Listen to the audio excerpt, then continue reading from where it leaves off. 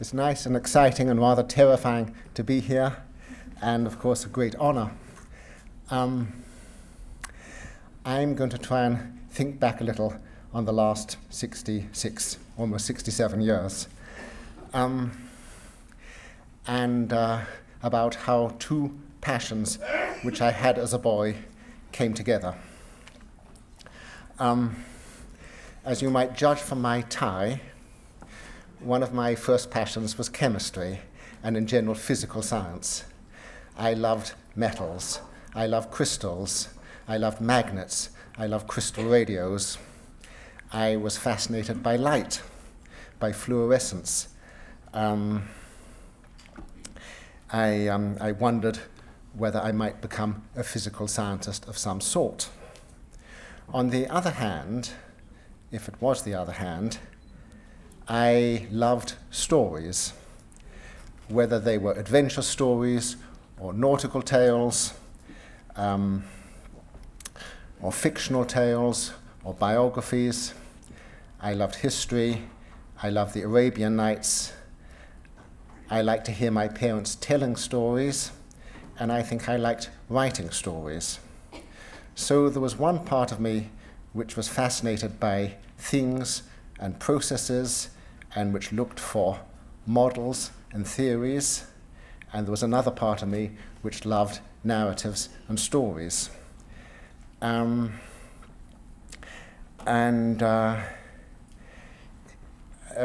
think this may be so of everyone. Jerry Bruner, the neurologist, has sometimes talked about the human mind as having narrative and paradigmatic aspects, and I think, felt both of these myself. There comes a time when you realize that there are certain things you can't do. When I was 13 or 14, I got the feeling that I didn't have the brains to be a physicist or a chemist, and I was rather heartbroken at that. But I thought maybe there's some other things in life. I should say that my love of physical science went along with a love of the history of science and the personalities. I loved reading Faraday. Faraday was a hero of mine. In his diary, you feel an imaginative human being and a passionate human being. You feel his curiosity, you feel his adventurousness, and his boldness, and his hesitations, and his diffidence, and the very unexpected way in which he winds around, often making mistakes, going down blind alleys, coming back. It's a wonderfully transparent account of an imagination at work. When I was about 14 or so, I moved towards biology, and geology and narratives became very important and became a form of science. You have to know the history of a river valley. You have to know the history of how continents formed. You have to know the history of life. One has natural history. I finally got into medicine, rather belatedly, and medicine, of course, is about people's stories and the impact of injury or disease or some biological vicissitude. I missed physics and chemistry and their deep, simple principles. I still love these, but sort of at a distance. In biology and medicine, things are different. They're complex, they're contingent, they're multi-leveled, and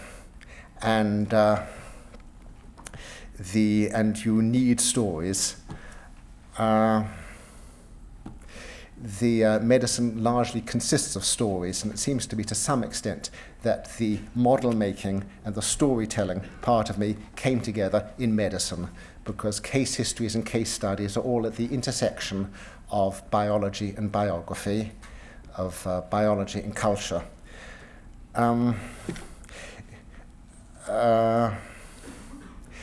Hertz once said of Maxwell's equations that they seem to take him to an enchanted fairyland. I think that feeling of enchantment and the feeling of a wonderland can be with one and needs to be with one all one's life, and it's with one whether one does physics or chemistry or mathematics or medicine or whatever. So although I've talked about different things coming together and some things stopping, I think that wonder somehow or other has been the tone, or the tone I've tried to get throughout a longish and apparently seemingly rather incoherent life. Okay, that's it.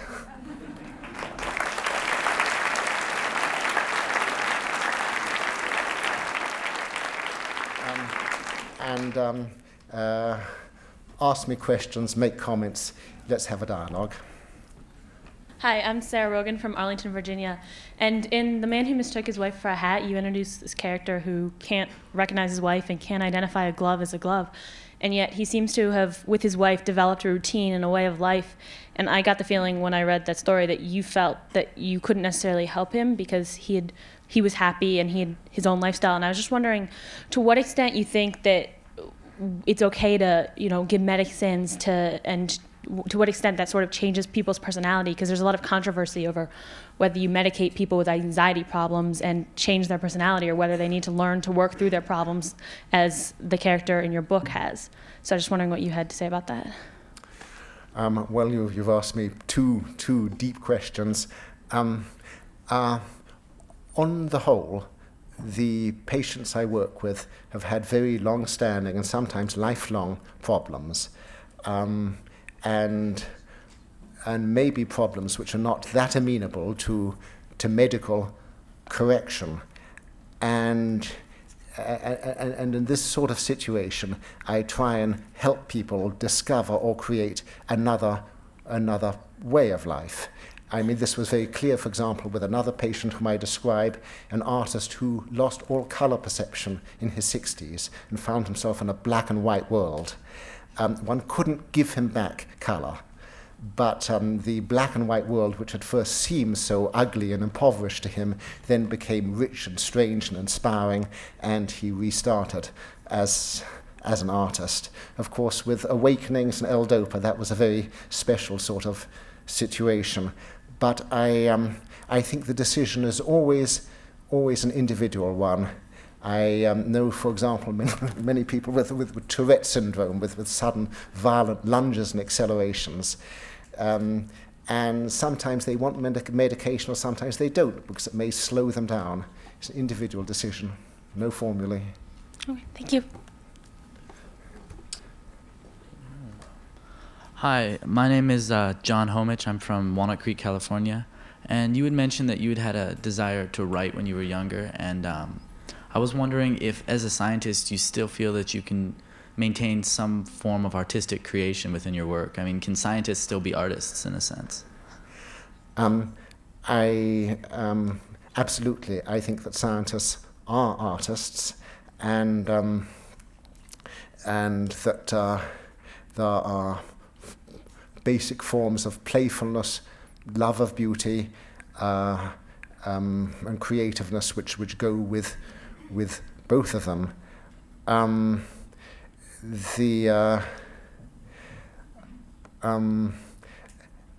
But I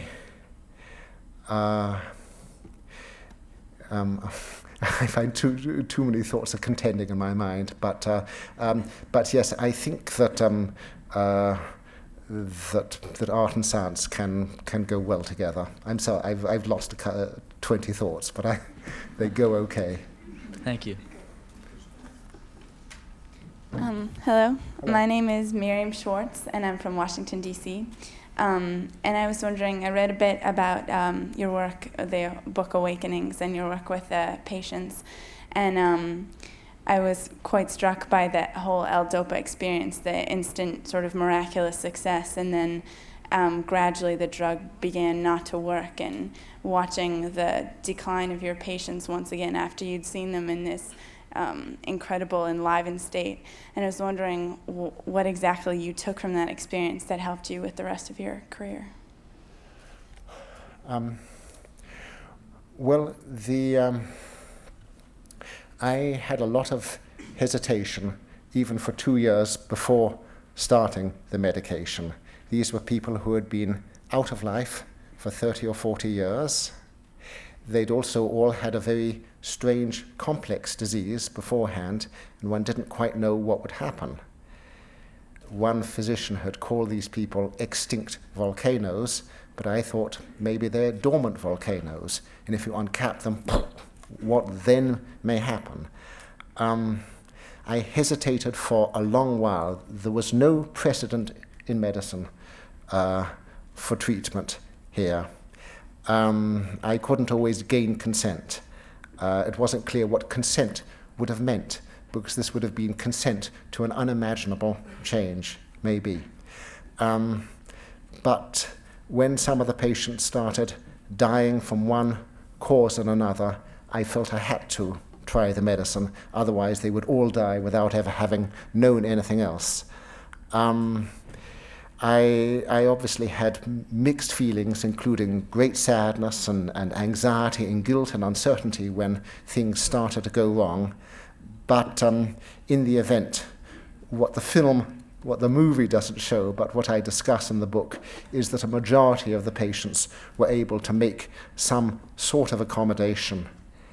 And most of them said later that their chief regret was that they didn't get L-DOPA years before, when they had not lost so much of their lives or their brains.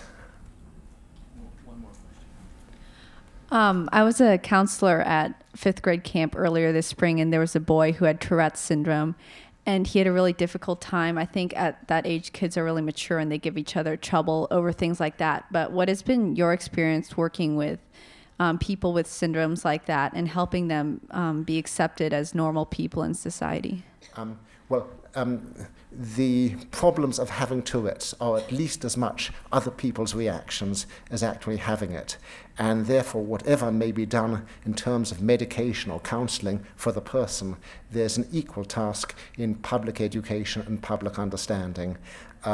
Life is quite reasonable for someone even with severe Tourette's, if people are reasonable. Thank you.